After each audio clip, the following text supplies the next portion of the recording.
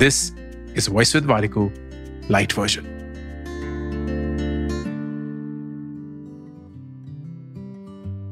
तो एक छोटा सा लड़का एक नाई की दुकान में जाता है और नाई उसी समय अपने दोस्त को बोलता है, यार ये ना बड़ा ही बेवकूफ लड़का है, दिखाता हूं। तो फिर नाई बच्चे के पास जाता है और उसके हाथ में 2 सिक्के होते हैं, एक बड़ा सा 5 रुपए का, एक छोटा सा 10 रुपए का। नाई बच्चे से पूछता है, बच्चे इन दोनों में से सबसे ज्यादा वैल्यूएबल कॉइन कौन सा है? तो बच्चा बोलता है, ये बड़ा वाला जो कि 5 रुपए का है। एंड वो लेके बच्चा चला जाता है। तो नाई बोलता है, देखा कितना बेवकूफ बच्चा है, रोज आके मैं उसको यही सेम सवाल पूछता हूं और हर रोज वो गधों की तरह ये बड़ा सिक्का सिर्फ 5 रुपए का उठा देता है, 10 रुपए के सिक्के को नकार कर। दोस्त बड़ा हैरान कि बच्चा बेवकूफ तो नहीं लग रहा था। तो एकदम भागते हुए वो बच्चे के पीछे पीछे जाता है, बोलता है, यार बात बताओगे, तुम शक्ल से तो काफी समझदार लग रहे हो, तो तुम्हें जब ये 2 सिक्के मिले जिसमें क्लियरली एक 10 रुपए का सिक्का है और एक 5 का,